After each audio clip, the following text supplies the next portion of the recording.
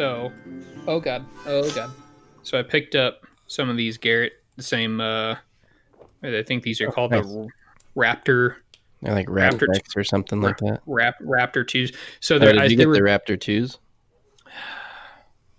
Hell, I don't know. I have the Rapt X's, and I don't know what the difference is. Yeah, I It saw might that. be the same thing. I don't know. I think they might be too. But anyway, so They're stiff. yes, they are. They are very stiff, and that makes me think they're going to be pretty durable. Uh, uh, so I would like your guys' opinion on this. This is going to go on my compound, obviously, or on my compound arrow. I'm going to be running a 4 fletch and an XX for that XXL for turkey. Do you think I should do a straight straight clamp with like a slide offset, or a right helical that is technically centered? I mean, you're going to get nearly the same outcome with a vein that size. You're talking apples to apples kind of deal. That's I always just run helical really doesn't get super effective unless you have a little bit of length, because it'll end up 3 inch. You're pretty much in the straight section of the clamp. You know, you're not utilizing a lot of the curve. It's very little. So I mean, helical, you're only going to notice if it's like a 3 inch or something. Yeah. You know. So I notice a lot. Anyway. I picked up this helical jig. I've been running a straight jig forever, and I picked this helical jig up in the bargain cave for like $12. So I was like, oh, I might as well grab it. I guess I was looking for a left one too, but they didn't have it. And another thing, I've bits clamp, Matt. Yeah, it's a bits clamp. One thing I haven't really messed with. You'll have a hard time getting veins that short to be all on the arrow to adhere properly. You can. Especially with them being that stiff. At least I have had problems with a bits in doing that. And mostly so with lasers, but so I'll probably end up doing straight with like a slide offset then. One thing I've never really messed with is like how far up and down the jig I actually set it. I've just set it like the first major hash mark, or the first bigger hash mark, and just like always done that. I haven't really looked into, is there a benefit of like moving it further down? I've seen some guys that do like an offset. They'll like run one that's like half an inch or an inch in front of the others, or you know, if they're running 3, they'll like kind of stagger them, and they say it's like the equivalent of running like a 4 inch instead of, you know, like a 2 inch if you're running a Blazer or something like that. I guess I haven't really seen a difference. I've seen guys that, you know, for testing purposes have ran all 3 or all 4 at different spots, and it, you know, still works. Just aesthetically, it looks a little goofy. You can run into some clearance issues. Yeah. Well, I'm going to try and fletch these after we get done recording tonight, because I need to bear shaft tune tomorrow, so that when I leave on Friday to go down to Evans, I have arrows that will shoot. So fingers crossed. Yeah. So tonight we are hanging out with our friend and colleague, Rob Hummel. Rob, I appreciate you coming on, hanging out with us tonight. Yeah. Glad to be here. Yeah. So you've been building arrows for people for a minute now. And, now, well, I guess I just found out a couple hours ago, you have, got a press and everything now. So, I mean, I know you've been doing it for a while, but now you're a one-man shop, it sounds like. Tell us what's going on with all that. Yeah, I mean, in the last 10 months, been moving forward with my own solo business. Just kind of been adding what I can when I can, kind of thing. And so like you said, just last week set up my new press, and I've got a couple of bows that have already went through, got a couple more coming in, so staying busy, and just kind of still doing exactly what I've been doing for the last 4 or 5 years, helping people figure out improved setups and giving them some quality options. Yeah, well, that's the name of the game. What kind of press did you end up picking up? I went with an easy green, just mostly from a financial standpoint. Sure. Self-funded, trying to start things up. I've primarily used an Ultimate in the past, but there really isn't a ton of benefit. It's just the speed of being able to press different size bows, right? Exactly. That's really the only difference. Yeah. So being able to swap from different size bows, and I'm using it as my drawboard as well. So I've got the drawboard upgrade, and so that's where it's definitely noticeable, because you need to stretch it out to draw a bow, and then bring it back in if you need to make an adjustment. Yeah, but that's not a huge issue. Have you swapped out the regular crank arm for a wheel or anything yet? Not yet. I've only had it for a week. So okay. I that's probably the exact will same be setup I had. But that's it's fully functional, and I'm putting her to use. Oh yeah, it'll get you there. Yeah, Sure. That's the exact same setup I had. That was when I shot a compound. It was nice enough. I mean, it worked really well. The drawboard was worth its weight in gold. Yeah, it's nice, and with being able to adjust the length, then you can throw scale in there, do draw force curves, that kind of stuff, real easily, which is nice. Yeah, nice for checking cam timing and everything. Yeah. I mean, just about any pro shop I go into anymore has, like, it's almost always a last chance archery press. Most of them are the easy greens too. They don't even spend the money on the higher end ones. I mean, it takes an extra 10 to 15 seconds to switch it, from working on a 40-inch target bow down to your, Triax. It's a 28-inch. It didn't take that much longer to get everything squared away. But I've been pretty impressed with the LCA stuff. I've seen a lot of guys that they'll buy these the old Apple presses from like shops that went out of business or something, and then they'll take it home and end up blowing up their bow because they didn't know that those presses weren't meant to work on parallel limbos without a lot of modification to it. And so if you see one of the older Apple presses laying around for like $20 to $50, there's a reason. Don't buy it and try and press your newer bow. Those are the ones that have just the single arm in the middle that has 2 points that pushes the riser down. Yeah. If you think about it for 15 seconds, you can see why that would not work for a parallel limbo. Yep, that would be an issue. It's gonna push this down and then it's just gonna slip through. Okay, cool. Yeah, and it's gone. So Rob, what I mean, I know you do bow tuning as well, but the majority of your time is spent helping guys improve setups and build better setups. Is that a fair assumption? Yeah, up until this point, that's been probably 95% of what I focus on. That's the tuning is just kind of coming out of necessity of leaving, not being primarily at the shop that I had been with for the last handful of years, and one, wanting to work on my own stuff, and two, being able to help people out that might not be able to tune to the extent that they need to see the results with a better set of arrows.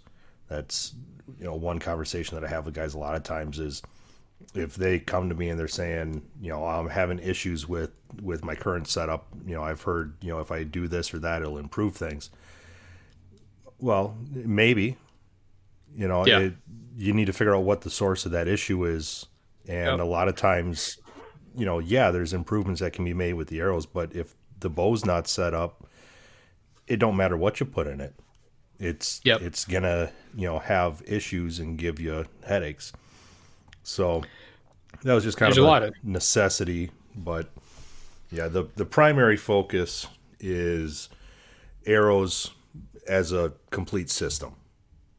from the Sure. ground up, covering, all the different bases, and regardless of what someone is intending to do with it, helping them figure out a way to improve the potential of that setup within their comfort zone. Yeah. I'm curious to, so the other day, I got bored, and because, people do this when they get bored. So I created a flow chart on how I decide to build arrows.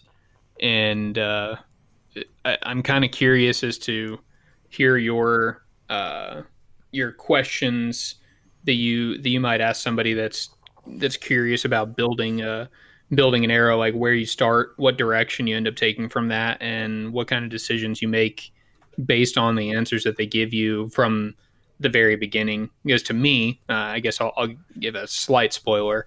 The very first thing that I consider when I'm building an arrow is what I'm going to be hunting.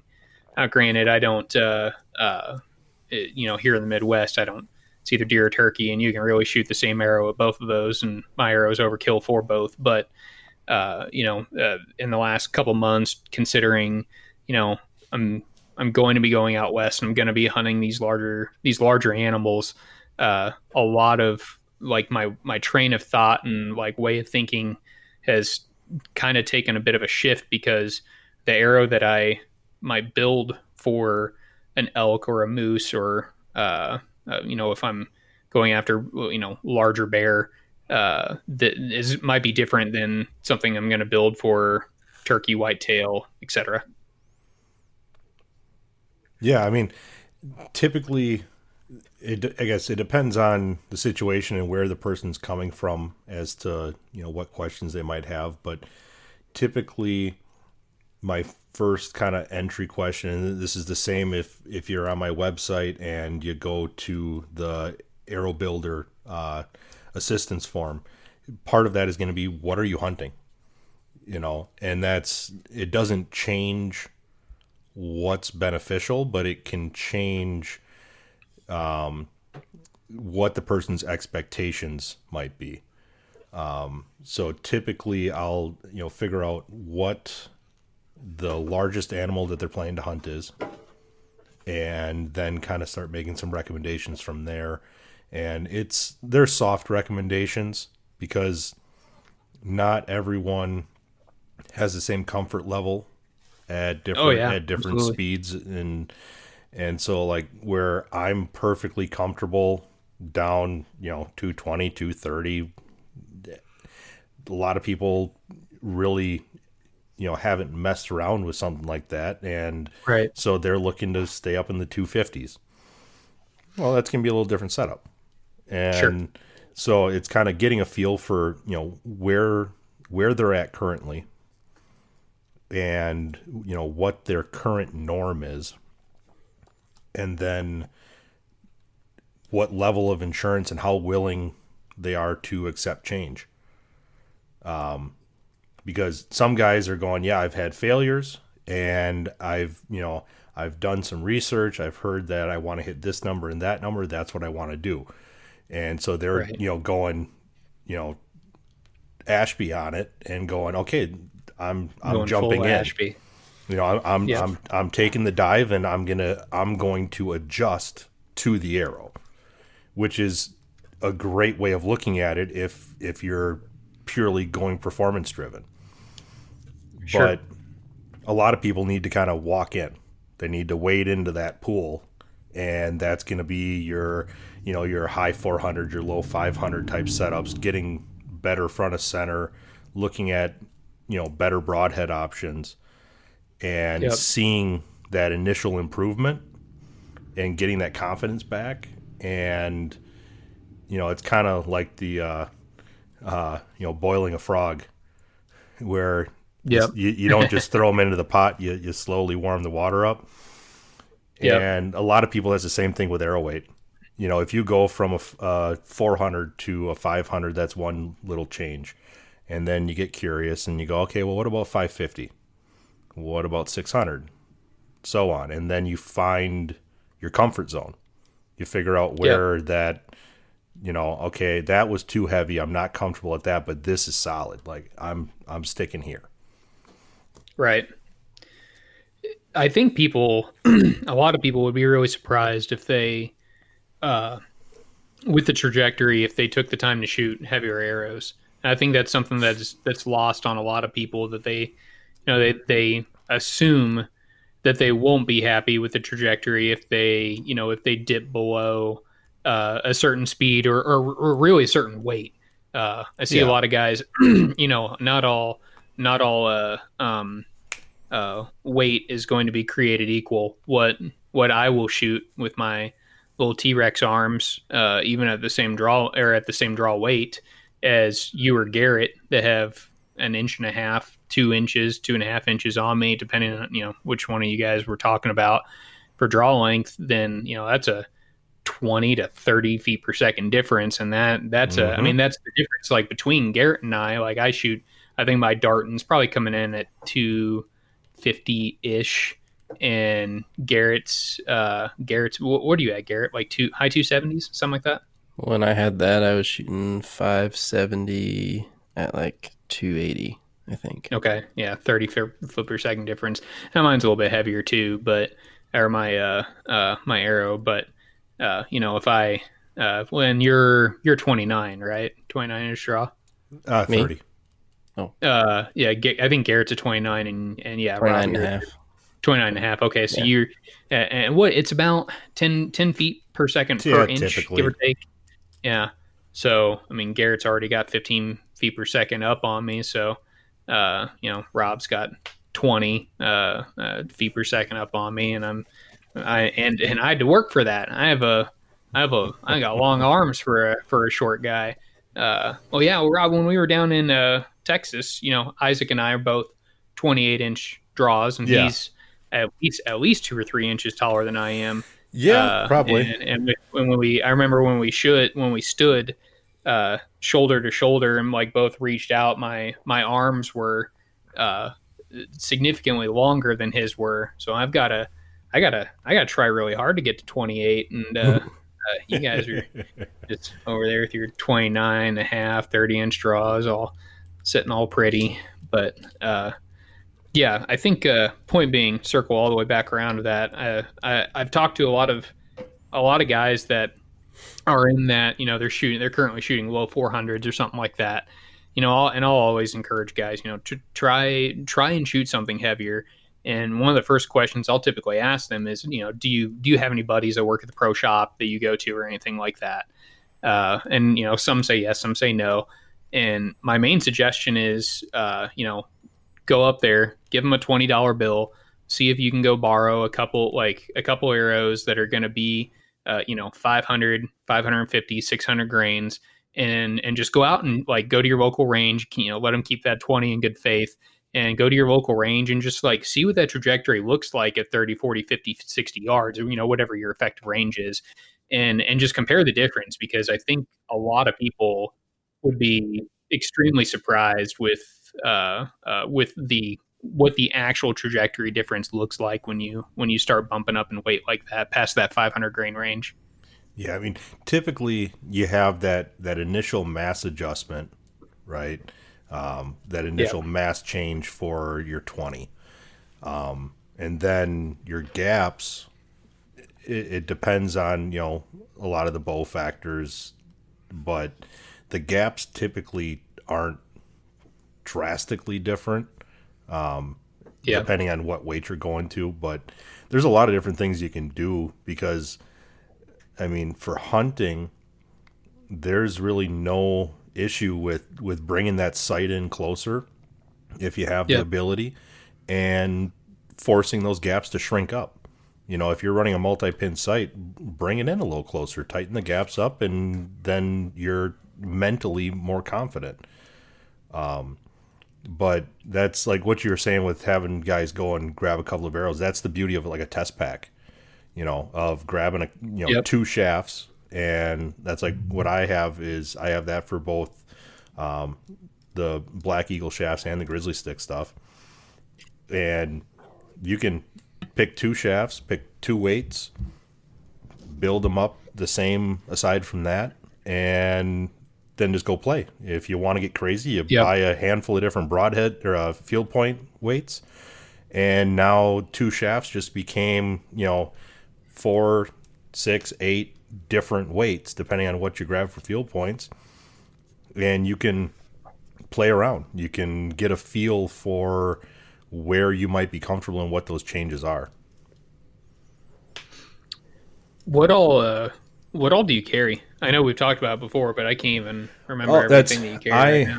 I guess the beauty of having my own setup now is I can be as selective as I want to be on what Sure. I carry. Yeah.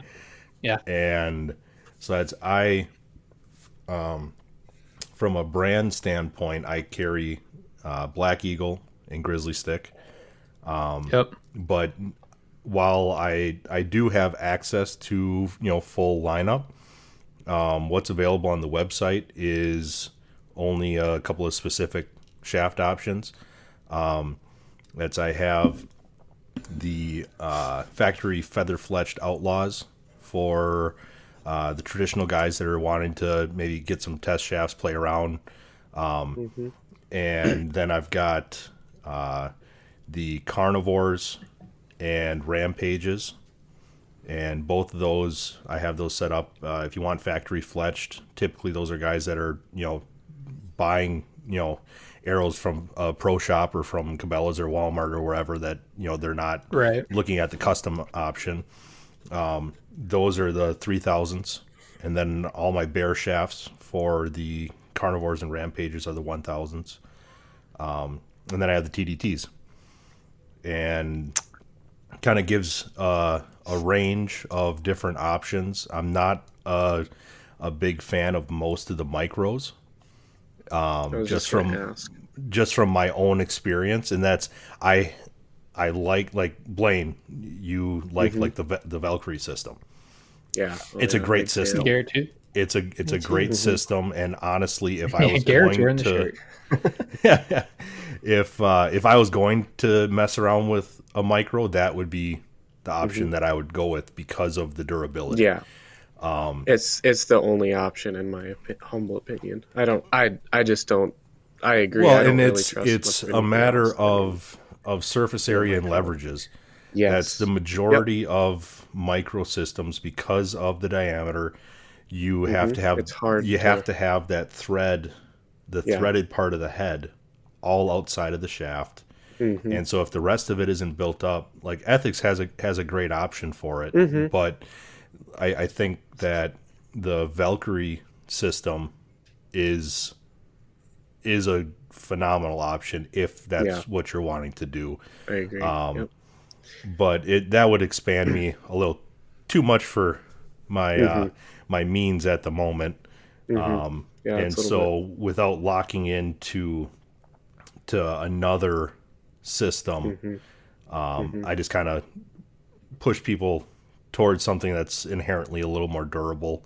Yep. Yep. Right. For sure. Micros so kind of that's- open you up for problems too, as far as Yeah. like, hey, I'm going to build you this super strong arrow, but you know that it's not, like, unless you use the Valkyrie system or whatever, you know that it's not quite as good as Yeah. it could be. Yeah. And that's where They're everything that I carry, that's I have a level of trust in, and that's why I carry it. Right. Yeah. So I'm not offering the ultralight Carnivores.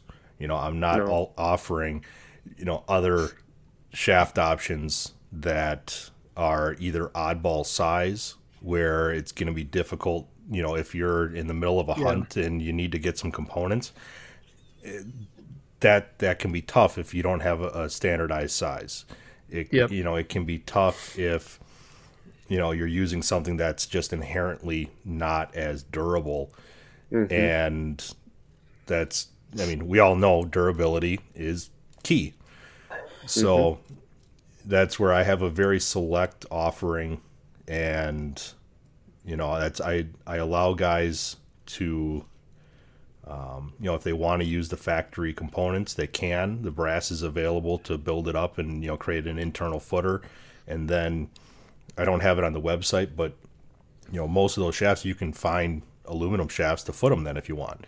If you want that, so there's options out there to continue to beef them up, even if you go on the lower cost end.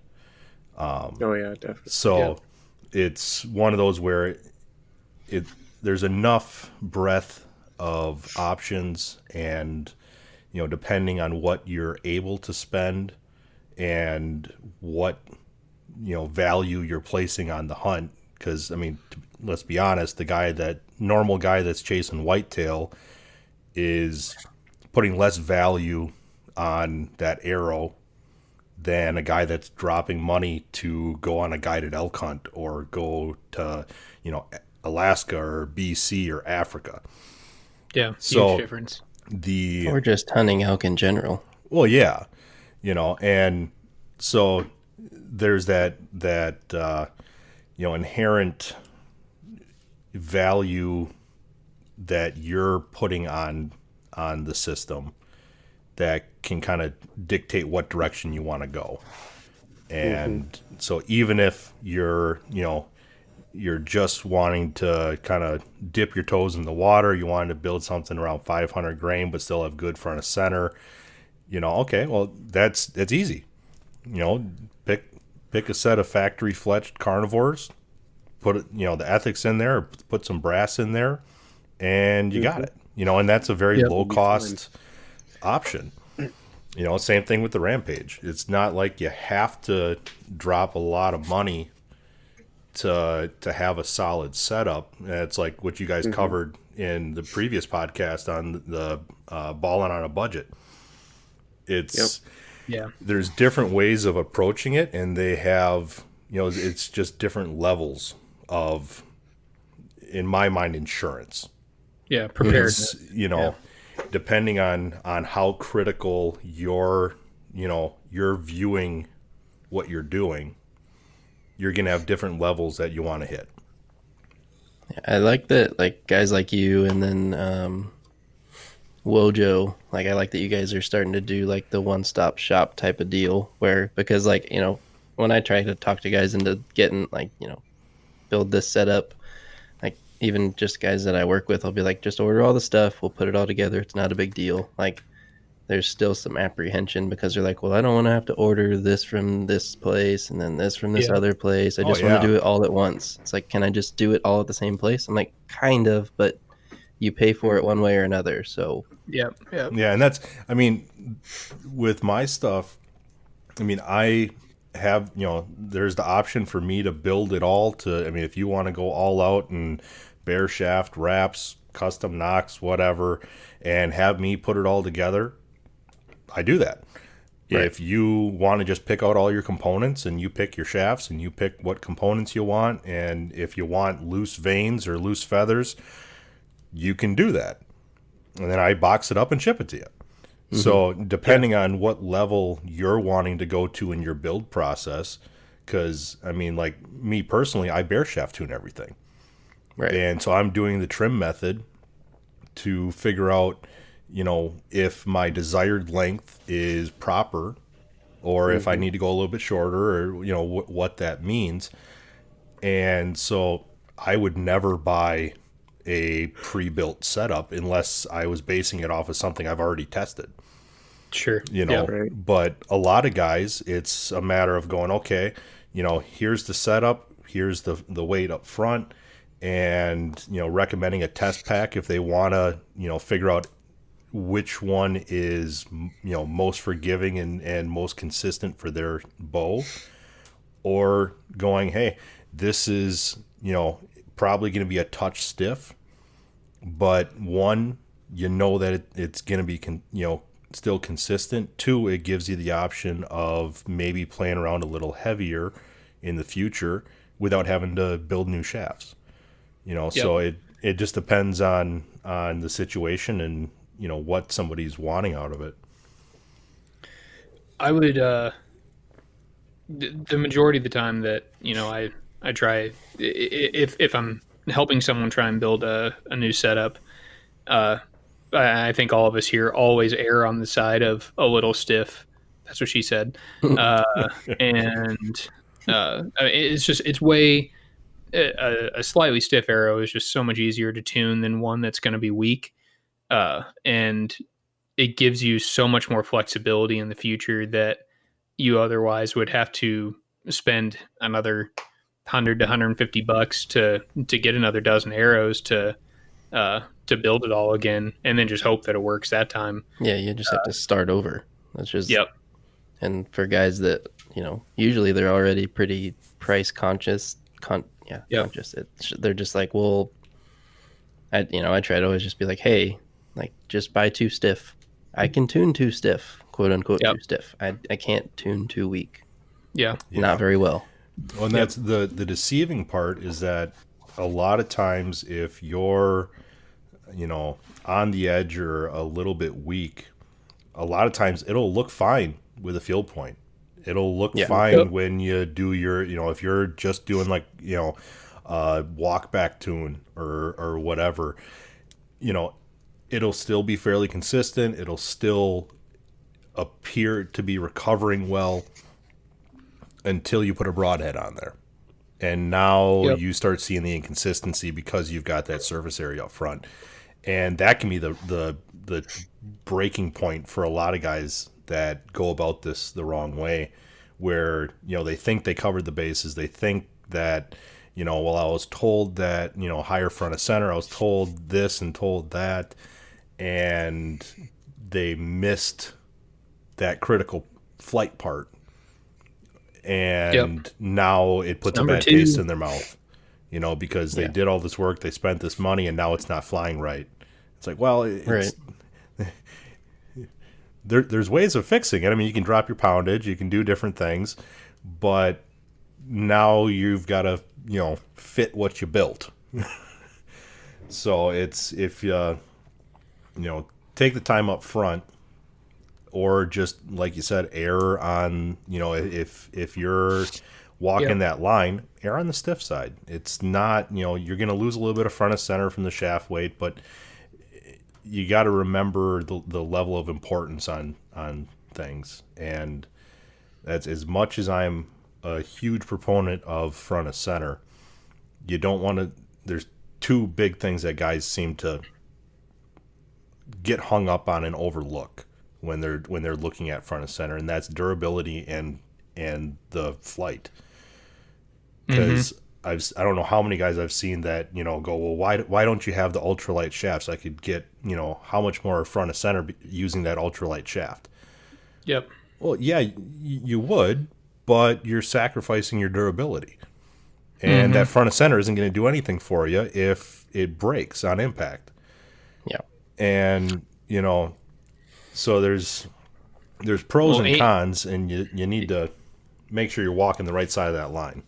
Yeah, and the more front of center you have, even if you have perfect flight, the more front of center you have, the more durable your carbon has to be, or it can't hold up to the mass that you're shooting, and those components on the front end, or how the components made up with the carbon can cause undue stress in odd spots. But then that front of center creates that shorter front lever arm and creates more tension on the front of that carbon, and if your carbon isn't up to snuff, it's not gonna work out for you. And I know that's, you know, in the balling on a budget, all of us, I'm pretty sure all of us ended up selecting Black Eagle, and I know there's been some guys online that swear up and down they're brittle and fragile as hell. And there's probably, I have seen a model or two, granted they've both been micros, that have been a little less than impressed with, but I've literally never had a Black Eagle arrow break on me that I haven't like been hitting the knock end of it to break it. I've never had one actually break either on the front or on a sidewall, not once. And I've built, like I said, probably close to 10 dozen Black Eagle arrows for myself and friends at this point. Well, and I mean, part of that is, I mean, a lot of guys don't flex test their shafts. Yep. And it's like, I shoot a decent amount of 3D. And if you're shooting with a group of 2 or 3 guys that are decent shots, you're going to have arrows slapping. You're going to have arrows hitting each other. And you need to be checking them. you know, Oh, yeah. and that's even if Yep. even if you're just shooting by yourself and you know you're shooting groups, which I tend not to do, just because I don't want to keep rebuilding. Because even not saying I'm Robin Hooding everything, I'm not. But when you're hitting arrows, they're not designed for that. Right. I mean, That's it's that's a load on that carbon that's not made. Yeah, not made for it. yeah, and so a lot of times it's not visible. You know, the shaft looks fine, and I mean, I had, I think this was 2 years ago.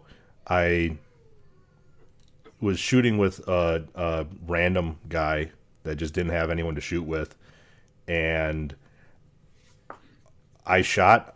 I hit his arrow, and I was pulling arrows out. I pulled mine out. I flexed it. I put it in my quiver. I pulled his out for him, and I flexed it, and it snapped in half. And he got so bent out of shape thinking that I just broke his arrow. And I'm like, it was already broke. Like, yeah, I Like, broke it well, on my he's shot. like, well, I but- did when I shot. Yeah, when I hit shot. it, but me flexing it just now probably just saved you a trip to the ER. Yeah. yeah, I just saved your arm, saved your bud. arm, but Yeah. you know, get him out or But- whatever. So many people don't think about that part, and so then they don't see an issue, but then the next shot it hits at a funny angle, it flexes and it breaks on that weak point now. And not saying that, you know, that's the case with what's been going on online, but in a lot of situations it's something along that line. Yep. And outside of that, I mean, if you're looking at like say like a 300 spine shaft, I don't care what brand it is. If you're looking at something that's like a 300 and it's not, you know, over 8.5 grains per inch, you know, somewhere in that ballpark, It's gonna be too brittle. you want to at least question it. Yep. And, you know, that's where like all these ultralight shafts are, most of them are down in the, you know, low 7s, 6s. And Jeez.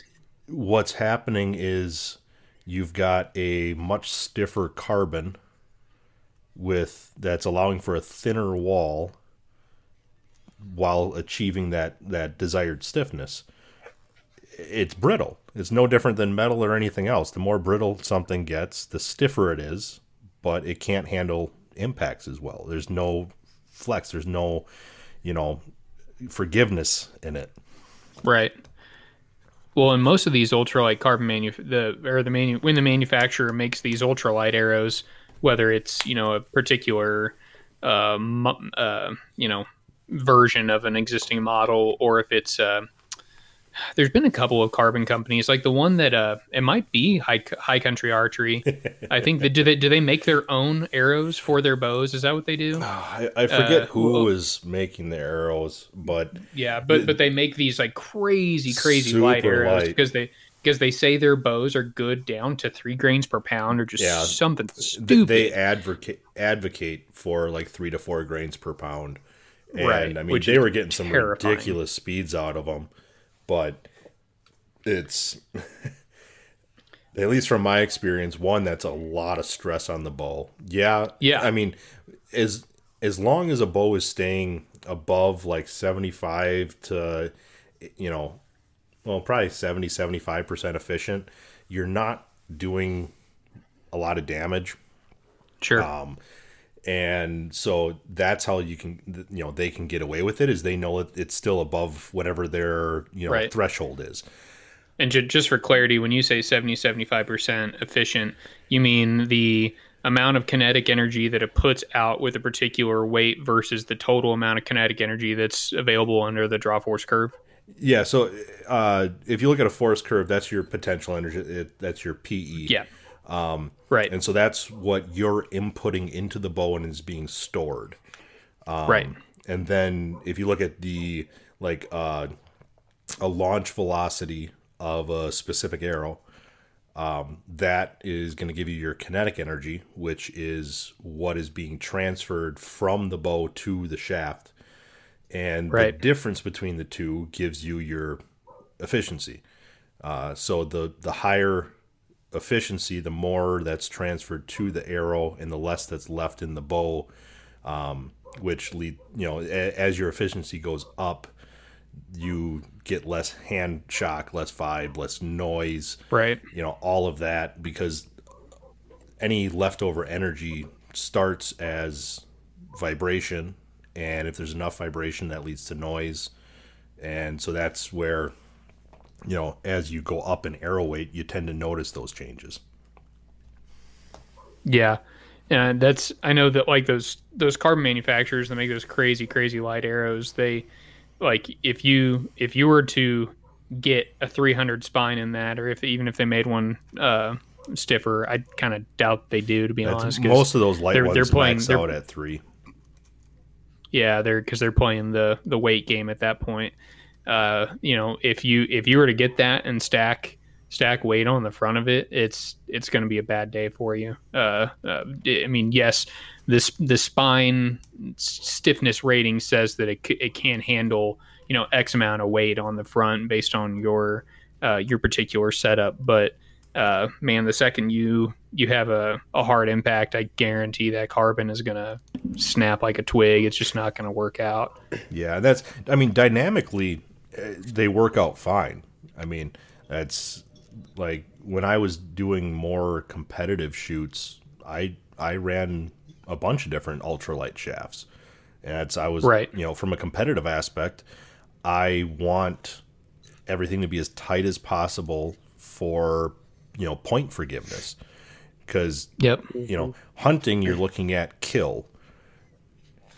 Competitive, you're looking at points. And so, yep. At least in my mind, that's the difference is, if I'm off a couple of yards, 5 yards, whatever, and in a hunting situation, if I hit an inch low where I'm aiming, that's still a dead animal.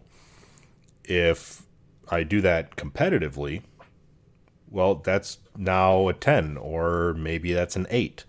And there goes a round, So that's where, like, for that, I was playing with a lot of those ultralights, and they fly great. But, I mean, I was always checking them. And, it was one of those where I wasn't surprised if I, broke one. That was just part of it. Yeah. I shot light speeds and flat lines forever, and for being, the super light carbon, I didn't really have too many of them break, which was surprising. Well, that's a lot of it depends on what kind of impacts you're having, because like straight line impacts, most stuff is going to handle fine. Right. Well, I mean, when you start getting into angular, most of the ones I always shot those for 3D, and I had very little issue. And then I shot the full bores for a season. Those things are terrible. They are. They're great for cutting lines, but I went through 24 of them in a 3D season. Yeah. Are those a big diameter? Or? They're like a 23. Yeah. The full bores are 27. Are they? Yeah. That's okay. I ran a set of the Victory 23s, and that was the HVs the or whatever the heck they are. Yep, the high velocity 23s, which is a 23 shaft that is super light. I mean, aren't they like upper sixes on a 300? Low sevens? Not maybe sevens. They're more. It was a couple of years ago. I want to say it was low to mid sixes, but I know that I was only shooting a 70-pound bow at the time, and I had to trim those enough to be able to get a 150 grain point on them in order to be over 350 total. Wow.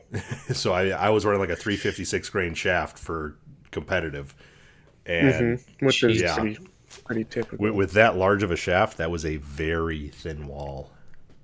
Yeah. They shot nice, but right. Yeah, so what would you consider light for 3D? What do you consider light for 3D? Too light of an arrow. Yeah. too light of an arrow. That's 3D is competitive in my mind. Yeah. Because that's, I mean, I when I talk about 3D, I guess what I'm trying to say Oh, go ahead. it is how light of a grain per inch would you go? You know, you're going to give up some durability. What kind of balance would you want for 3D? I'm just asking For 3D. like. I mean, if you're chasing light, for the pure intent of competitiveness, then it's a matter of your, I guess, how deep your wallet is. Because if you're wanting to float that 5 grain per pound line to maximize, and it depends on what class you're in as to whether or not you can do that, depending on if there's speed regs or not. But if that's what you're wanting to do just to get that edge on line cutting, then go for it. But be aware that you might end up building a couple sets of arrows over the course of a season. Right. And it just depends on the target makeup, and sometimes remans can be a little harder than they're supposed to be. Yeah. Yep. So smoke that plastic tube in there something if you mess up. So I mean, that's something. It's the complete flip side of hunting in my mind, but it still relates to, well, if we're talking competitive, then here's your set of rules and maximize your advantage. Right. And you can take that as far as you can. Right. For me, I guess coming from a trad standpoint, I actually like to keep my arrows a little bit on the heavy side, and that's because I'm a gap shooter, and I don't like a 4-foot gap at 20 yards. Even though I'll be shooting like 36 to 38 pounds, I think I'm going to keep my arrow around 450 grains this year because I just like that. Well, yeah, that's little, finding a trajectory that you are confident in, right? Yeah. I mean, yeah, and that's exactly. for you shooting gap, what type of trajectory gives you the arc and the gaps that you like and are comfortable in, and that you have good reference points for, because sometimes different gaps will not come naturally. Yes, that's what exactly. And so finding that natural, I guess the feel of that trajectory is part of that for, shooting a gap setup like that. Like my traditional stuff, I shoot instinctive. And so I run hunting weight. I don't mess with it. I'm running I do too, one weight year round. Anytime that I bring any of my trad stuff out, because I know that trajectory. I don't, it's all muscle memory for me. It's not, I'm not referencing my tip. I'm not referencing, I'm not, crawling. Yep. And so why mess with the muscle memory? That wouldn't make sense, at least for me. I just got done building my 3D arrows for the year, and I just built some Outlaws because they're cheap. But they're still heavier than what most guys will take into the woods for whitetail. Yeah. They came out at like 440 grains, I think. But I'll still be at like 310 feet per second, I think, with that Realm X. Yeah. That's my 3D setup this year is a set of carnivores. Those are 100 grain tip, 500 grains. So light for me. Yeah. It's all perspective. Are you running a 300 on that, or do you have to do 250? 250. Yeah. Yeah. Figured with your that 250 actually it surprised me, because on a lot of shafts that I've played with in the past, I was not able, even with shortening the shafts up, I was not able to run like a 200 grain head with like a 75 or 100 grain insert system on a 250. And that's partially because I prefer to be a tad stiff on my bear shaft. But that's this set I intentionally set up for 100 grain.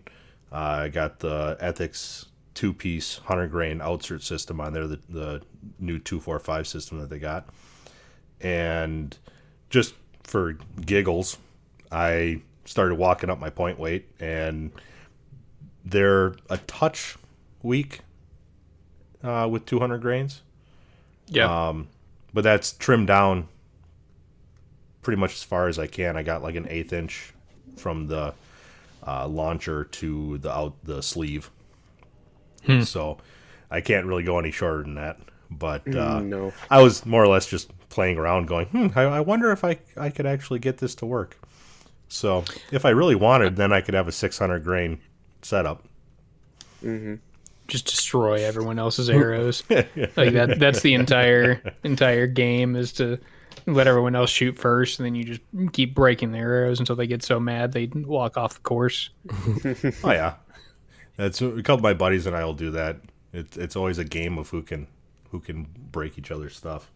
Oh man, yeah. That's I've been talking to my buddies about that too. That I'm shooting that Romex so well that I feel sorry for all my friends if they get it in 12 ring or whatever. It's like, well, I'm shooting. So I'm aiming at that bright spot now. Yeah. Don't a lot of guys they'll make their 3D arrows like really dark so guys can't see it as easily or something. Asshole. I arrows. used to, and then I started losing them all. I'm gonna fletch mine yellow like I always do. So Yeah. I don't know. I went blackout for a year, but I lost like a dozen arrows, so I gave up on that idea. Yeah. Yeah. I need to step my 3D game up. Remember that range I was telling you guys about? They just opened up by my house. Yeah. So the range just opened up, and I want to say their monthly is like $60. Like it's not that much.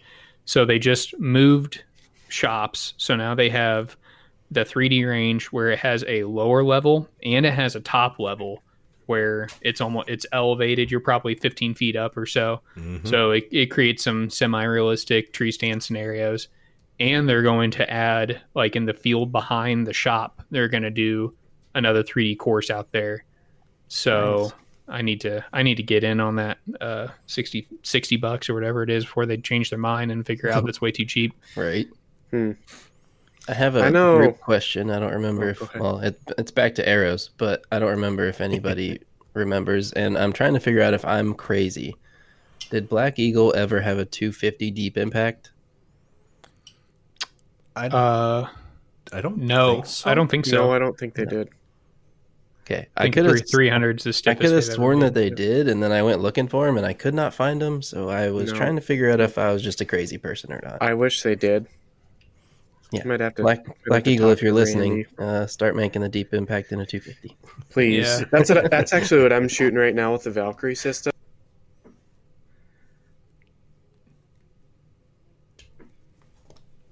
Oh, Blaine, did you mute yourself? Blaine muted himself. Oh, God. Dang it, I did. I was gonna say, dang it. That was like half a minute of. It was. You were going, man. I was like, Blabbing okay, away. like eventually my audio is going to catch up, and we'll be able to hear Blaine, and then it never happened. So Dang it, stupid. that was funny. What were you funny. saying? No, I was gonna say deep impact? that's what I'm running is the deep impacts. I wish they would make a 250 because I could probably run maybe even a little bit more weight.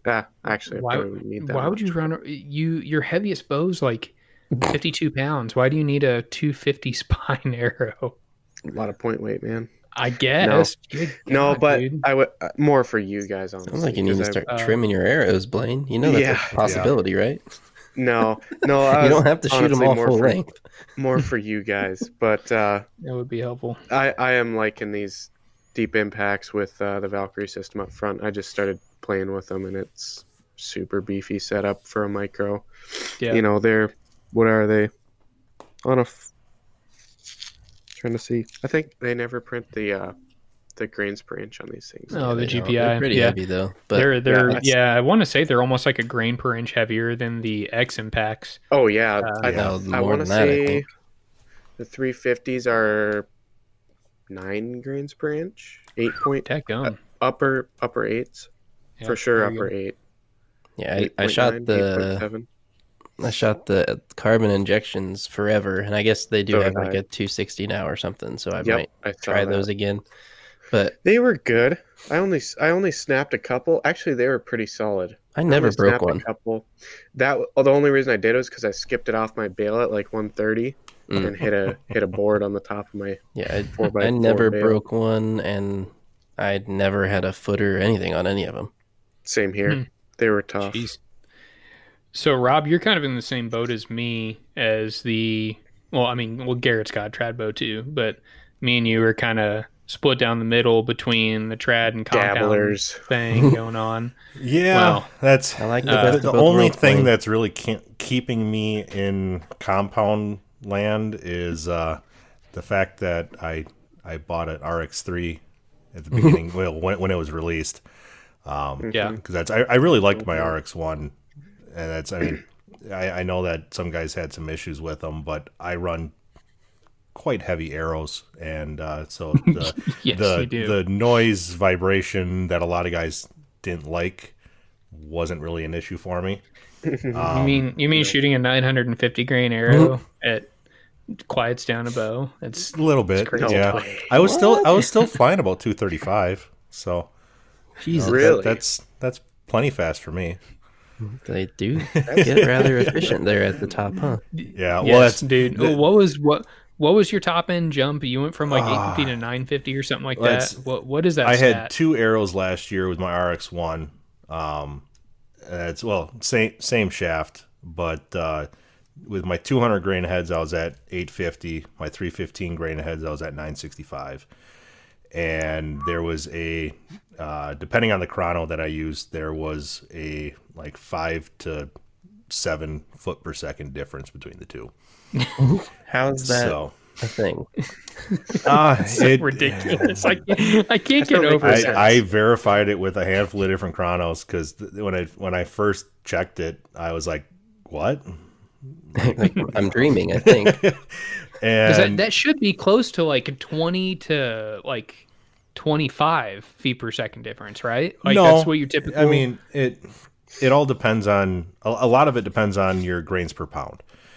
Sure. So yeah, I mean, yeah. Well, I'm sorry. I your meant just for like a typical, like for your typical guy that's shooting, and yeah, you definitely have to understand that there's a big difference between going from 500 to 600 yeah, and exactly. 850 to 950 for sure. But like, I'm pretty sure that like if any of us, Garrett, well, I guess Garrett myself, because Blaine doesn't shoot compound anymore. But if we shot from a 550 to a 650 grain arrow, that's probably at least 20 feet per second difference.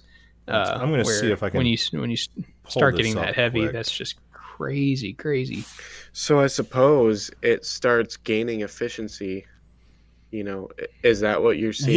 Yeah. So It's just it's maintaining. And this is speed. where your online calculators get all goofed up. Is Mhm. your online calculators are looking at a static speed loss for every grain added, which is typically they're looking at 3 grains per foot per second, and that's fairly accurate when you're down around IBO.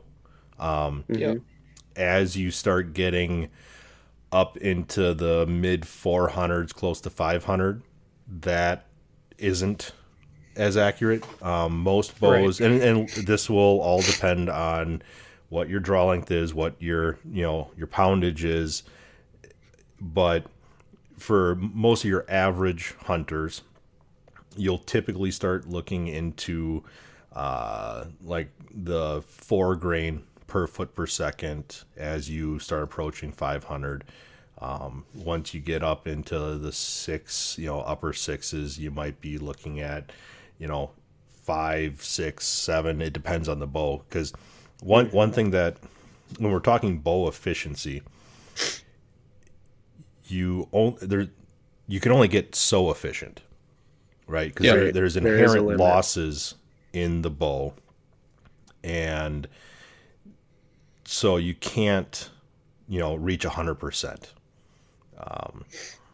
And so if you've got a bow that is inherently very efficient at IBO, you're not going to see drastic gains.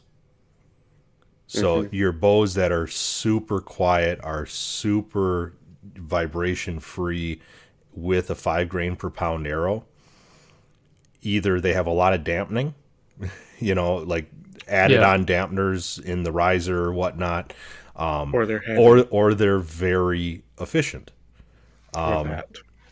And so that's where you could have two bows that are, both say rated at 340 feet per second. And you walk those up to a 650 grain arrow. One of them might be 10 feet per second faster than the other one now, even though they were originally identical. And that has to do with the one that's, now performing better is showing that it was less efficient at IBO. So it was achieving the same speed without transferring as much energy. And so that's like probably the greatest example is your lever bows. You're like your Oneida Eagles. Yep. It's, not efficient. A fast bow. Once you get heavier. Yeah, not a fast bow, but they gain a ton as you climb up. Yep. Did you see that? I'm pretty sure it's like a Oneida Muzzy mashup or collaboration, I guess I should say. They're coming out with a new lever bow for like $399, like really really cheap. Yeah, I think it's only available in like either 40 or it's either I think it's 30 to 40 or 40 to 50 pounds. I'm both concerned and intrigued. Yeah. Oh, it's a full bow fishing setup. Yeah, I think my buddy Dustin posted. I'm pretty sure he's pro staff for Muzzy. Yeah, bro staff. That's right. It's called the Muzzy LVX, and it's like fully decked out. It's I like my bow fishing. Draw weight from 25 to 50 pounds. Draw length 25 to 29. So sorry, Rob. 8-inch brace height. 60% let off, and I'm pretty sure $399 or $499 fully equipped, and that's with rest, reel. Like it looks like everything. Granted, I don't know. I don't do a ton of bow fishing, but it looks pretty sweet for $500. I'm definitely interested in at least getting one just to mess around with a lever bow. That's their response to RPM. Because what happened there? Yeah. Well, RPM came out with essentially a Black Eagle that is being, I guess, it doesn't have the fit and finish. Still very good bows. And bow fishing, you're going to abuse your equipment. It's going to get wet. It's going to get beat up. Doesn't matter. And so a lot of guys, especially guys that are like guiding, that are, providing bows to customers, they don't want to drop $1,000, for an Osprey. They might personally, but, a $400 or $500 bow that has very similar performance is very appealing. Yeah. And so this will fill that gap for Oneida. Back to the efficiency though, I was trying to pull up this chart. So that's Matt, I know that you've seen this before, the test that I did with my wife's bow a handful of years ago. Yep. So on your question of, like 100 grain jump at that range. So like this was a 42 pound Elite Spirit at 26 inches. And from 825 to a 940 grain arrow, we lost 9 feet per second. Jeez. So that went from 155 to 146. But that's At that point, it's like, why not? Why not? well, yeah, and that's, I mean, that's not, at least for what she's hunting, it's not applicable. Sure, right. I mean, it's, yeah, it's outside of her comfort realm. Right. But that's, I mean, she's still comfortable. You're talking longbow 600 speeds now. Well, yeah. And honestly, for me, it's funny because I'm comfortable around 150 with a longbow. Mm-hmm. With a compound and a sight, This doesn't feel right. it doesn't work. No, it Yeah. doesn't. I broke under 200 feet per second last year, Your and pins it was rough. so messed up. Like 220 I'm still comfortable at, but that wasn't intentional. That was I was running my old backup bow, and I didn't feel like building a new set of arrows, and so I went from an 80-pound bow to a 65-pound bow that was 6 years old, and I was still running my 850 grain arrow, and little bit of a speed difference there, but Yeah. I remember shooting that bow. Or, well, at least yeah. I'm pretty sure I shot Yeah, that bow. that was the one down that I there. had down in Texas. Yeah. And remember when you handed it to me, you said, you ever shot a bow with recoil? I said, no. And I shot it, and sure as hell, it pushed back into my hand when I shot. I was like, well, that was weird. Let's do it again. And See, I felt kind of that I had that Bowtech insanity, and I think at that time, I hadn't even played with a heavy arrow in my life before that, and I just happened to throw together like a 710 grain arrow, Mhm. and never even really thought about it being better or worse or whatever at that time. That was a while ago, but and that thing, it's weird when you get into some bows, they just feel so much better on the shot. Well, every bow does, it seems like, but some of them just maybe it's the efficiency. I don't know. They just love a heavy arrow, And that's, I mean, and they feel I don't know, cam just design has a different. lot to do with yeah, that. and that's a lot of it comes back to that inherent efficiency at IBO as far as the feel on the shot, right? Yeah. Because bows that are less efficient at IBO tend to be rougher. Yeah. They're sure. louder. Yep. They have more hand shock. It's just it's a more violent launch, Yeah. right? And I guess I have no data to prove this, but I am a fairly firm believer that violent launch can lead to a lot of consistency issues with Sure. people, Question. and Yeah. can feed into some of the target panic issues that people have. And so it's funny because I don't know how many guys that I've dealt with that had issues with not so much shot placement, but having in the heat of the moment, having a shot that landed a bit far forward and caught femur or caught shoulder, and having that lack of penetration there, and they move up to a heavier setup, trying to negate some of that and have if that happens, have a better result. But in the process of increasing their arrow weight, everything calms down. The shot sequence gets smoother, it's cleaner, and they end up being more consistent, in the heat of the moment. And so now you're prepared for that plan B, for that worst case. But in a lot of cases, they end up not needing it. It's there as that insurance. It's that confidence factor in the back of your head where you're not worrying about it as much.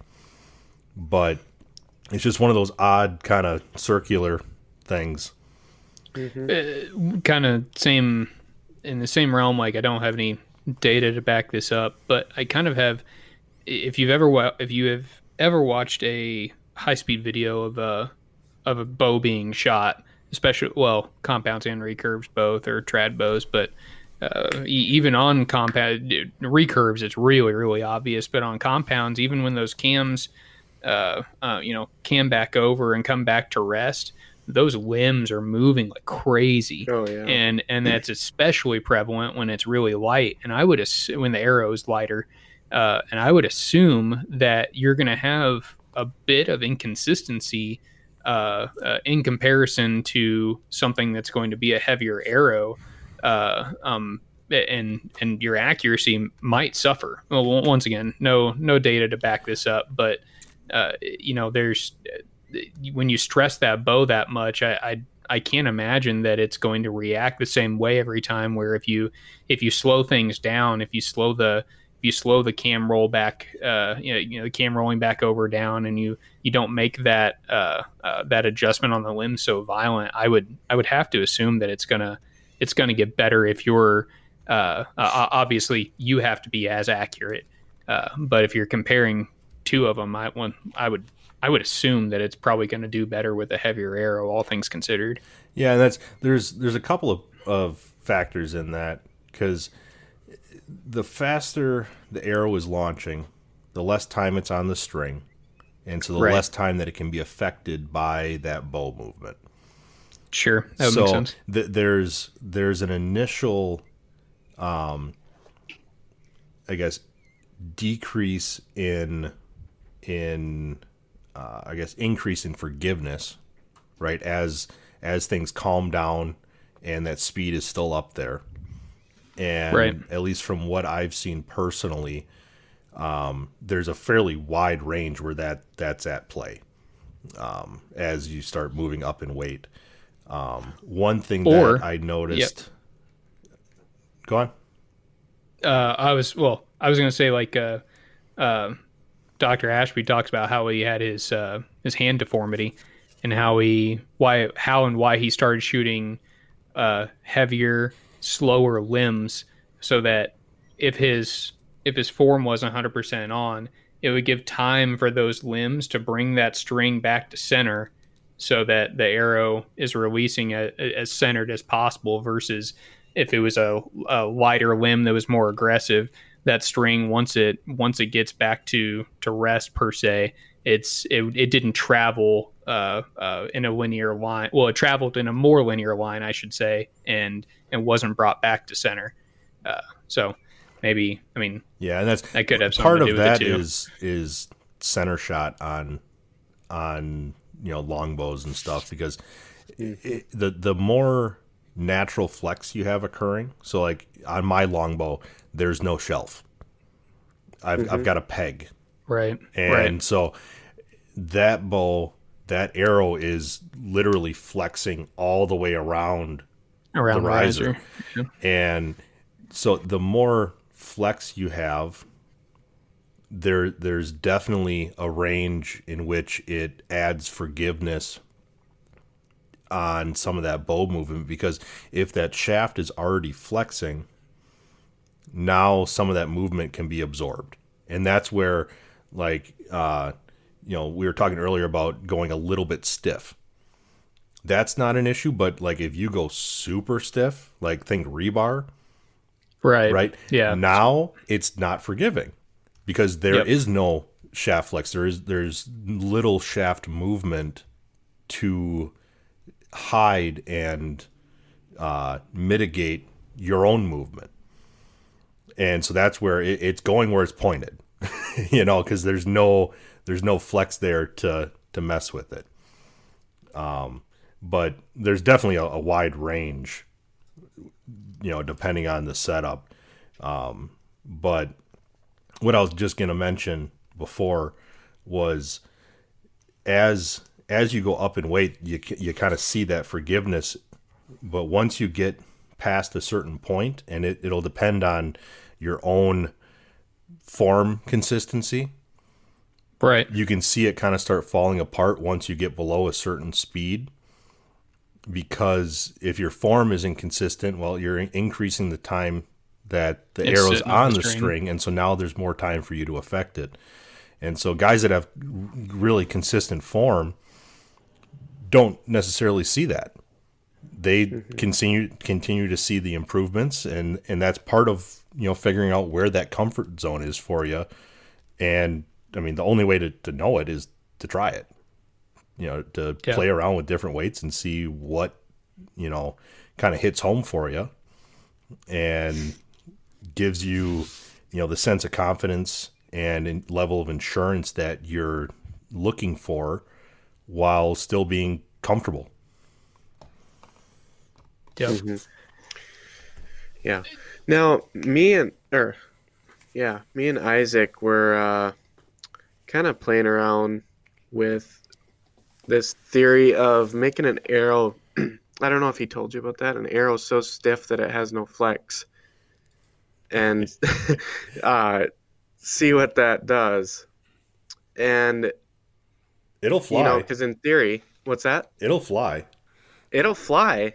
I can get it so close. What I did is, what did I do? I took a standard diameter arrow Yeah. and put a Micro in it. Yep.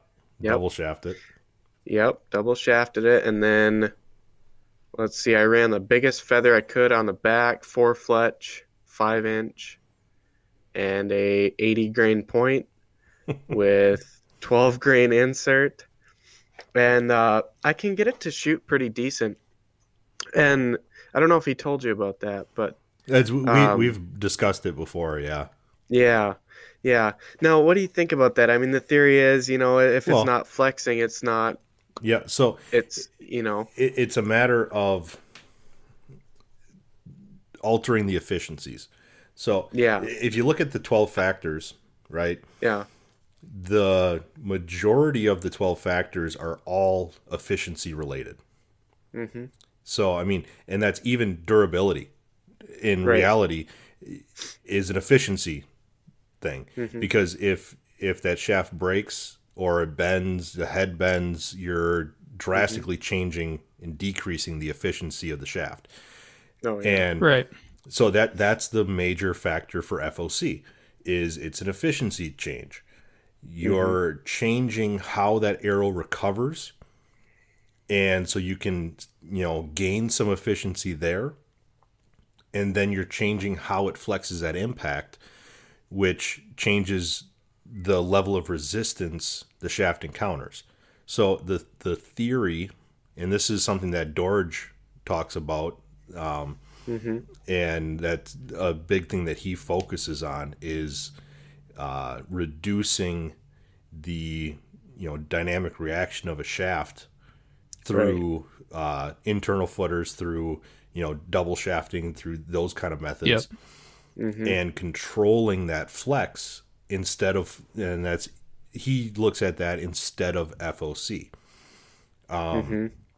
And while looking purely at impact, I think that there's some merit there because the major change at impact is when that head hits the target, you're having an abrupt change in resistance, and the weight of the tail is trying to continue moving at the same speed because it hasn't encountered that resistance.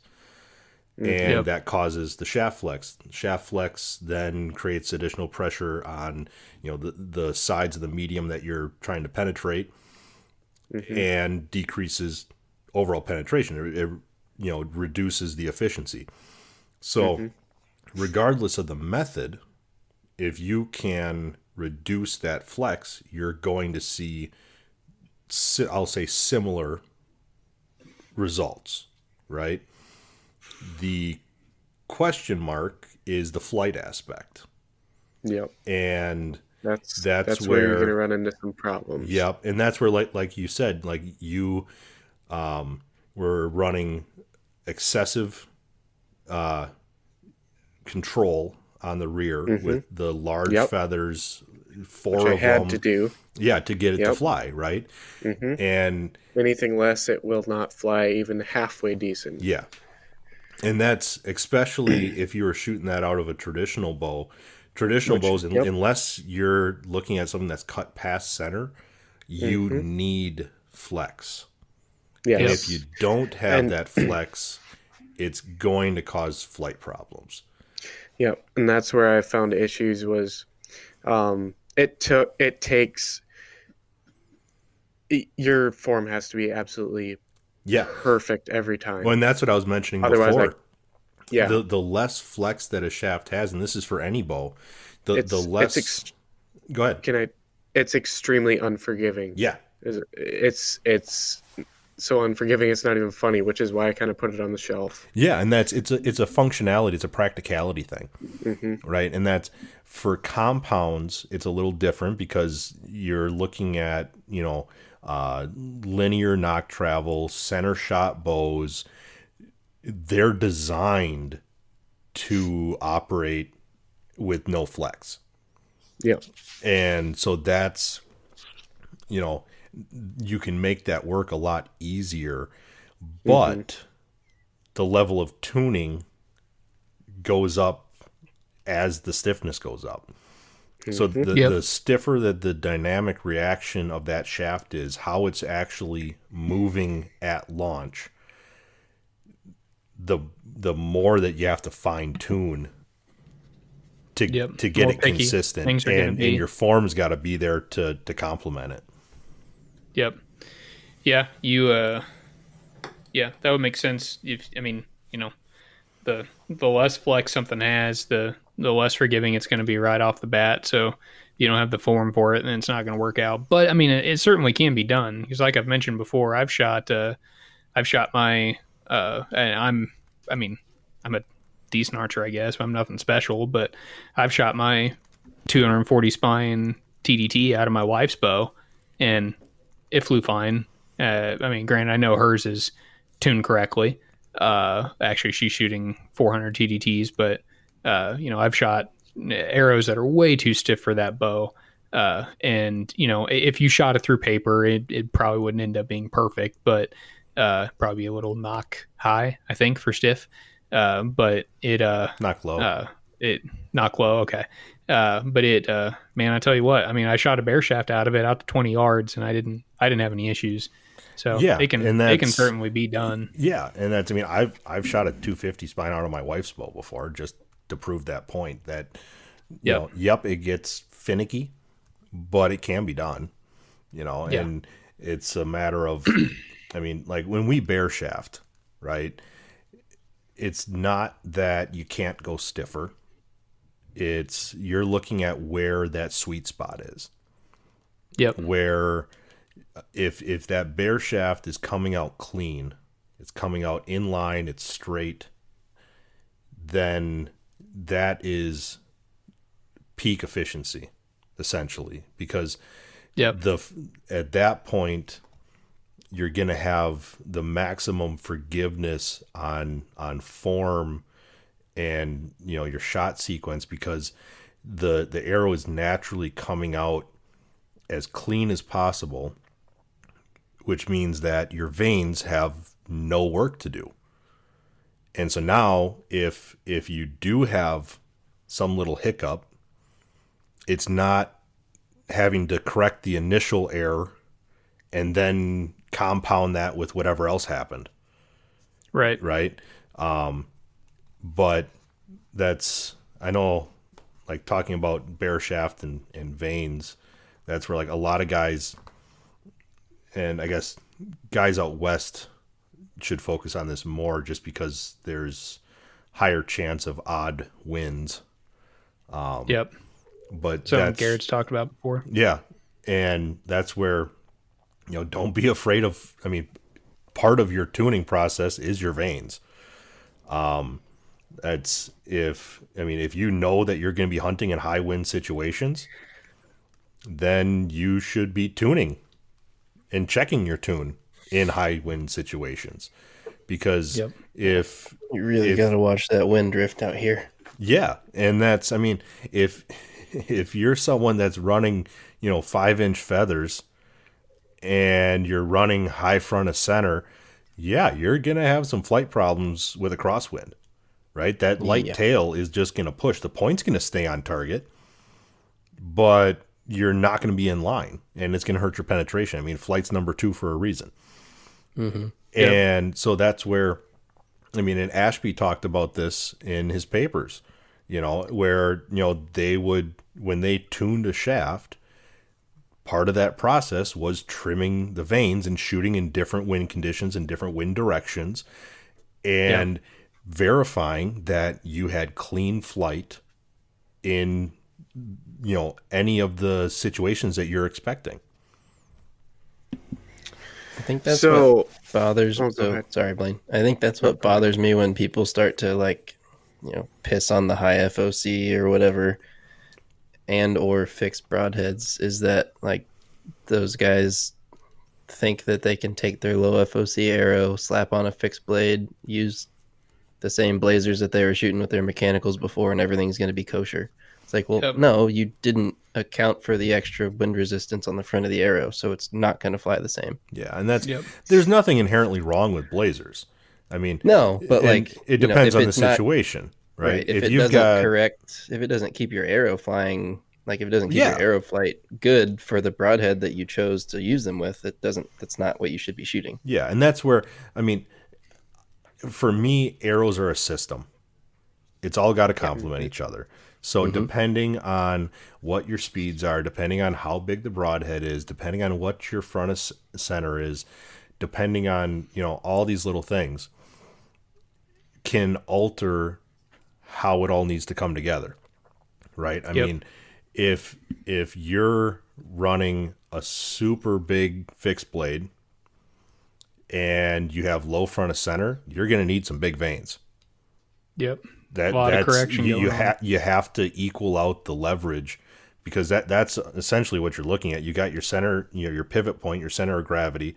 That's where the shaft is moving around, and you've got wings up front and wings in the back. If you have, say, 0 front of center, you are now looking at surface area. You have equal levers. Which one has more surface area? That's the one that's going to be in control.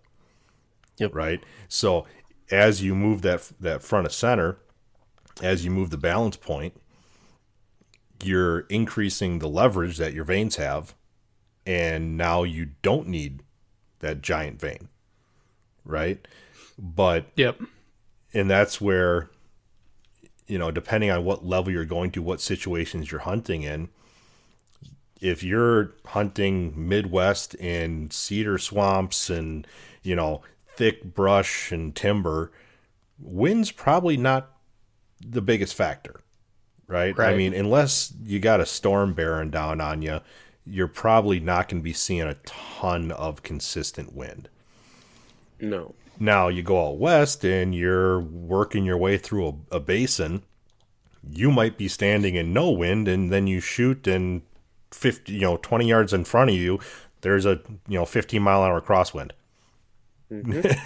You need to think about that, and so that's where, in completely static, stable, no wind situations, more vanes aren't necessarily bad. But if you got other factors at play, then you need to start trimming those down. And that's, for a testing application, you can literally just start trimming your vanes down. Mm-hmm. Literally. And literally, you can, take a X-Acto, take a scissors, whatever, and, try and make them even, but it's not hypercritical, and trim them and see what point you start losing consistency, or at that would mean that you're getting too small. But you want to find that happy ground where you still have phenomenal flight, but you're not being affected by the wind. It can be a process, but depending on what you're doing, you go as far as you want to take it. Yep.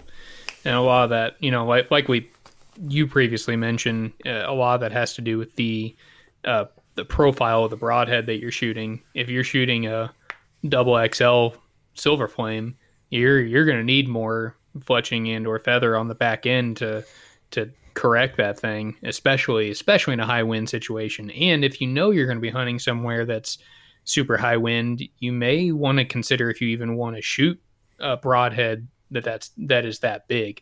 And you could probably figure it out, but it's not so much the broadhead that becomes the issue, it's the additional fletching that you're going to need to correct it that might end up being an issue. So, if you're a Western hunter at, your more traditional 3-to-1 mechanical advantage style heads might make the most sense for you. And I mean, frankly, those animals are so big out there that you probably want, as much penetration in your favor anyway, and you want a high mechanical head. But I think there's a lot to say about pairing, quote unquote, your fletching with your broadhead and making sure it's the correct match for your hunting application and where you're going to be hunting. So, one thing I've been thinking about a lot lately is, as well, I guess all three of you guys still shoot a compound. So, but from a trad perspective, I shoot a recurved. I have a recurve too, Blaine. And I know Rob's taking out his longbow to. Yeah, we all have trad Get all bows. uppity on us now. All right. So Shoot anyway, longer than you've been alive. by default, yes. All right, Dawn.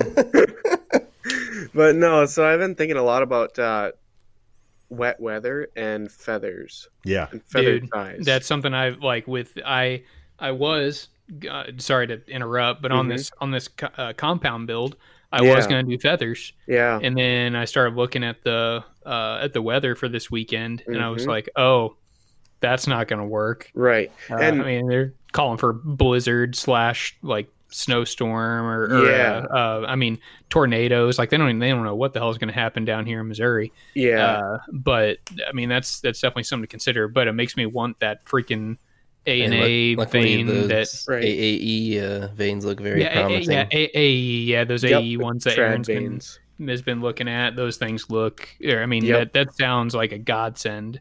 I know it. Yeah. Plastic vein that actually flexes like crazy, so you can shoot it off the shelf.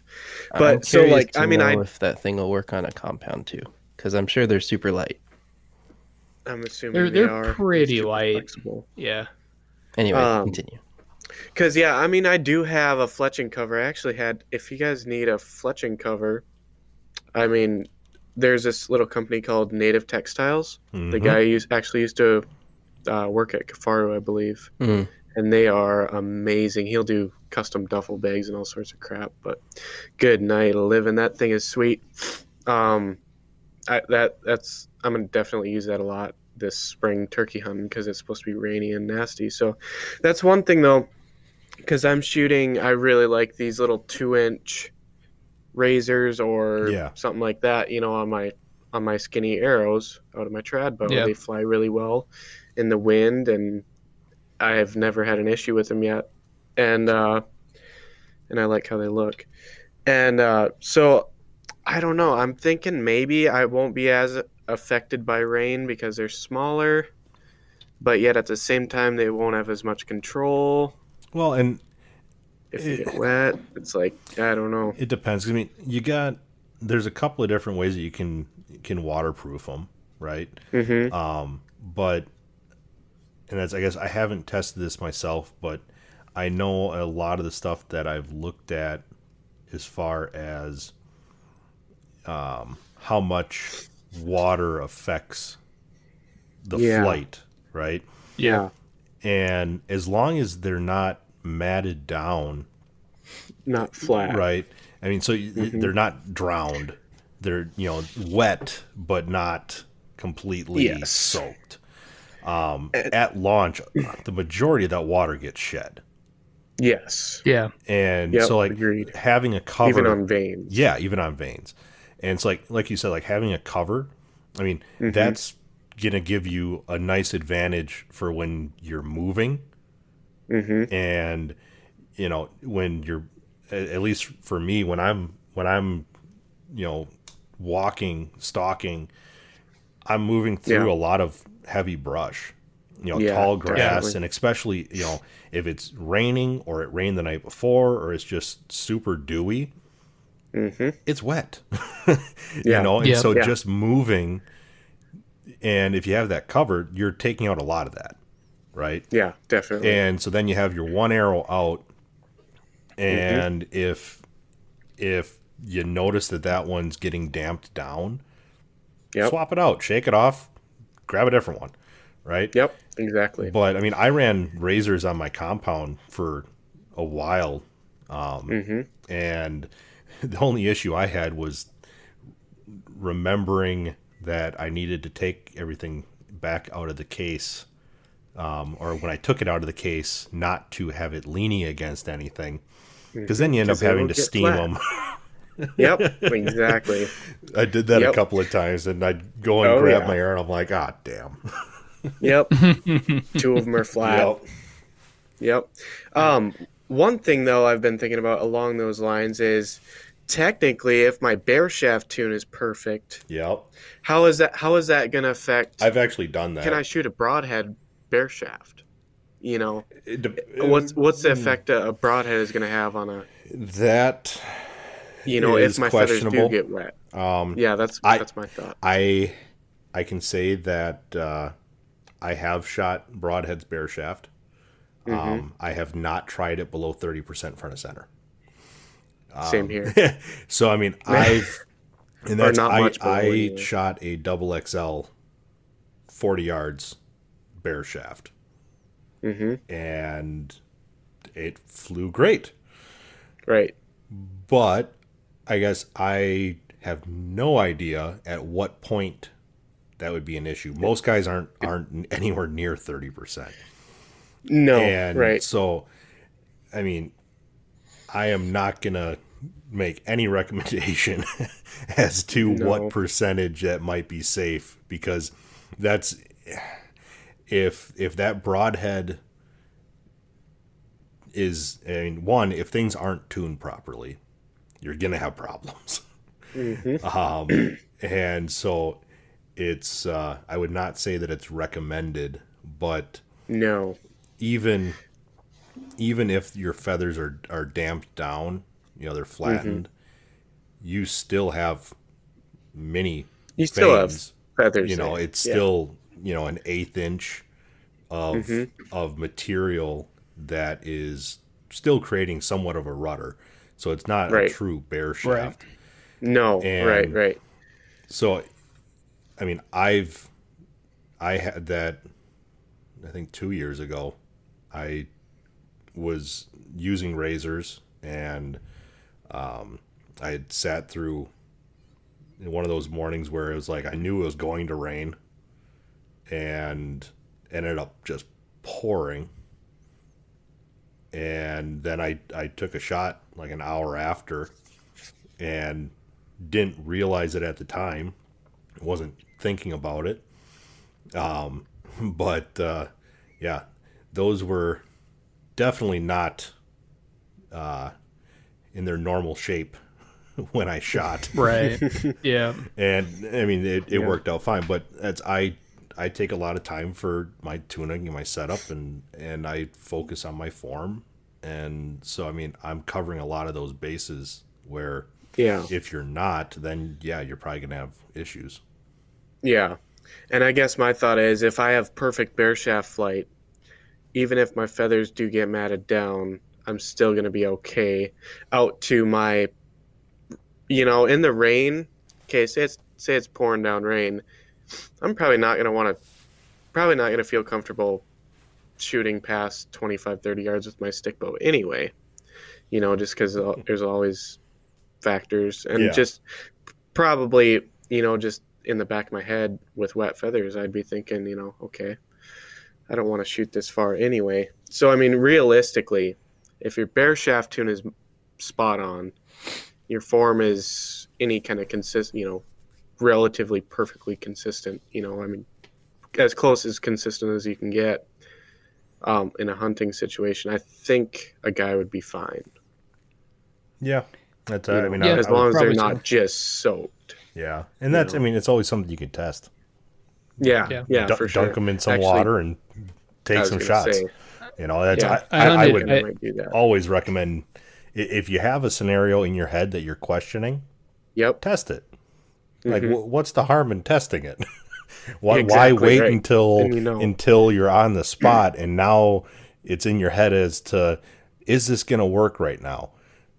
That's the last thing you want in your head. That's Right. when you're lining up for that shot, you want nothing on your mind except for that spot.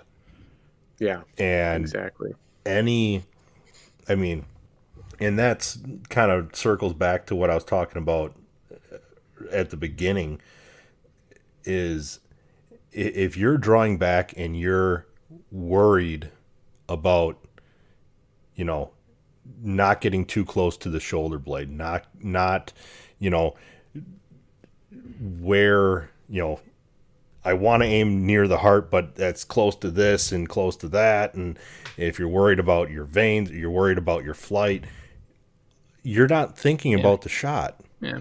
Your confidence is gone. Well, and it's just your mind can only focus on truly one thing at a time. Yep. And so all those little things going through your head mean that you're not thinking about your form.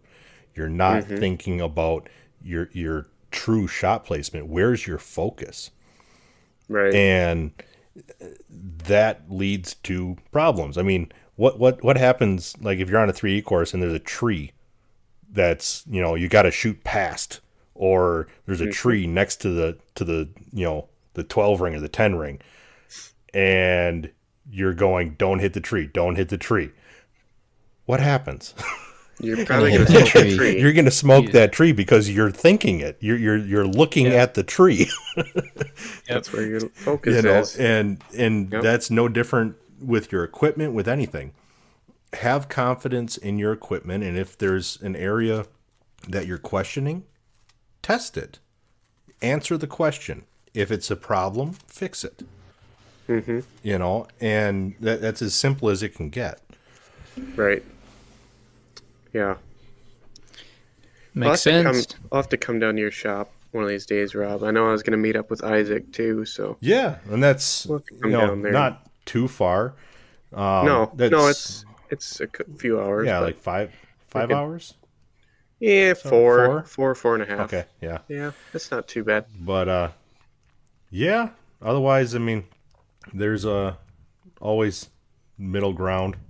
I'm sure we'll figure Yep. something out here. I know Right. I'm doing going to Iowa with Isaac this summer. Yeah. But yeah, I try and get around. That's like, we got a group of guys that always do the Total Archery Challenge in Michigan. That's a 6.5 Yeah. hour drive for me, but Right. it's offer's always up. If Yeah. I mean, Yeah, that'd be if fun. anyone gets to my house, I'll carpool. I can fit 5 guys. Right. So- Yeah, that'd be sweet. It's I did it once. yeah, and I'm kicking myself for not going on that trip. Jeez. hey, that would've been a you blast. should have. I Yes, know. It'll be fun. It's a good time. But Yeah. yeah, no, definitely always up for, meeting up or doing something. It's always fun getting to shoot and just mess around. Definitely. Well, I don't know if we've like officially. Well, we alluded to this at the very beginning, like episode 1. I don't know if we've actually said anything during this episode, but for all the listeners out there, Rob is going to be joining us as a routine co-host, and he's going to be hanging out with us. Obviously, Rob has a lot of experience and knowledge to offer, and we're really excited to have him join us. He's a smart dude. He's a helped genius. a lot of guys get set up. So we're pretty we're pumped to have you here, Rob. And I know there's we get questions pretty fairly frequently. And I know when we start talking about more of these questions on there, you have a really good way of speaking to those questions. So I'm excited for listeners to be able to listen to you, and for our guests to be able to chat with you. So thanks for being here. Appreciate you guys throwing out the offer, and yeah, looking forward to being on as much as I can, and you're a busy guy. Busy guy. Speaking on I guess the topics that I'm consider myself knowledgeable on. Yep. I have my areas of expertise that I've put some time into. There's always something to learn, but always glad to help. And that's why I started Dynamic Archery Solutions. Is I wanted to have an outlet for actually helping guys improve their setups and figuring out a path forward. I'm very much a proponent of improvement. There is no set in stone, you have to do this or that. It's if I can get a guy, even hey, keep your same broadhead, keep your near the same weight if we can. Let's get you into higher front of center. Let's one step, right? And if you want to go big, hey, let's go big. I mean, I have no issue doing that. But it's every improvement is an improvement, and it's a cascade. You see a little bit, and either you're going to be satisfied or you're going to get curious. And I am by no means quitting my day job anytime soon, but you can ask around, guys will tell you straight out that, like, if you want to shoot, something that I don't offer, I'll still answer your questions.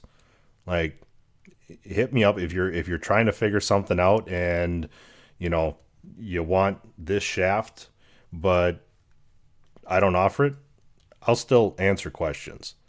And I carry what I carry because of my experience and right. Partially because of certain technicalities on the backside with, some companies not really doing dealer programs and stuff like that. But there's a ton of good options out there, and I'm not going to limit somebody's, improved success in the field because of that. It's, right. If you want to run cutthroats, hey, they're a great head. If you want to, VPA, Valkyrie, whoever, right? If we focus on the factors that will lead to your improvement, the rest falls in place. It's a matter of making sure that everything lines up, right? Yep, absolutely. Well, we've been chatting for a minute now. It's